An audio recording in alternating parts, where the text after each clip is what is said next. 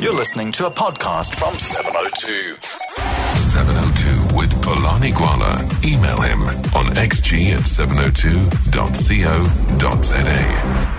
18 after 5, I'm getting a lot of reaction to the water situation in Hammanskraal and surrounds. It seems as if the city of Tshwane actually issued a statement early this afternoon just talking about this issue, and I'll tell you what they said coming up shortly. But back then to the issue of the finance minister and the charges of fraud by the National Prosecuting Authority. Now, yesterday, there was a letter written to the lawyers representing Finance Minister Pravin Gordhan, and in that letter, the advocate Sean Abrams, who is the National Director of Public Prosecution, says, among other things, that he would like to invite the Finance Minister to make representations to him in terms of the Section 175, subsection 5 of the Constitution and Section 22, subsection 2 of the NPA Act. Let's get a response then to Tebogo Malatji, who is the Director at Gordhan Malatji Attorneys. Tebogo, good to talk to you. Afternoon, Xolani, to you and your listeners. No, thank you for your time, Tebogo. So there was an invitation then from the National Director of Public Prosecutions yesterday. How have you responded? Well, we're still unconvinced that it will result in a genuine attempt at considering representations and arriving potentially at a different decision. That is very interesting, but what does that mean? Are you sticking to your guns? On Friday, I spoke to you, and you had issued a statement, and in that statement, one of the things that you said is that you are not confident that the NDPP has the ability or willingness to afford the finance minister a fair hearing. Is that what you're saying again? Well, yeah. I mean, it's still the same consideration in the sense that nothing has changed since then. We issued the statement.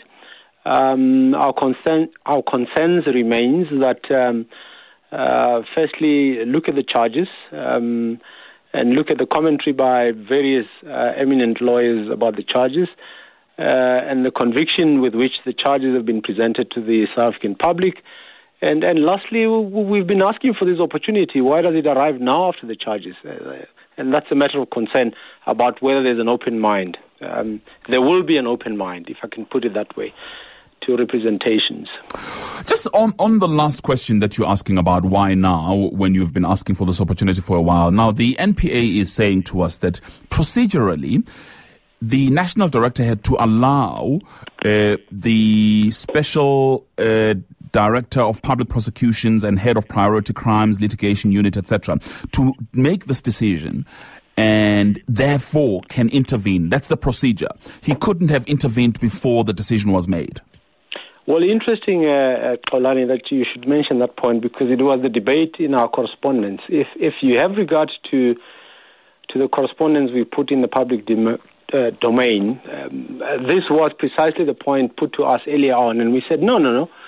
We're not asking for representations under Section 179 of the Constitution, right, with Section 22 of the NPA Act. What we're saying is allow us to make a representation prior to a decision. And we articulated our reasons for that. So it cannot be that they were not aware of the fact that we contend that that opportunity was supposed to be afforded to us before the decision was firstly taken and secondly, grandstandly, announced. So you are aggrieved about the way that it was announced? Well, not so much that, as much as the fact that we would have expected that in the nature of a matter of this kind, that there would have been an engagement with us, especially because we'd asked for it. But there's also a sense that your response, and of course the invitation even from the NDPP, is pretty much an academic exercise because if the NDPP has been able to get these representations from, let's say, the co-accused in the name of Oba Magashule and Ivan Pillay, yes, he can make a decision that affects everyone on the basis of that presentation because the facts are the same in this case. So if he decides to drop charges on the two, automatically the charges will be dropped on the finance minister as well. Well, you're right on that score. You are right on that score.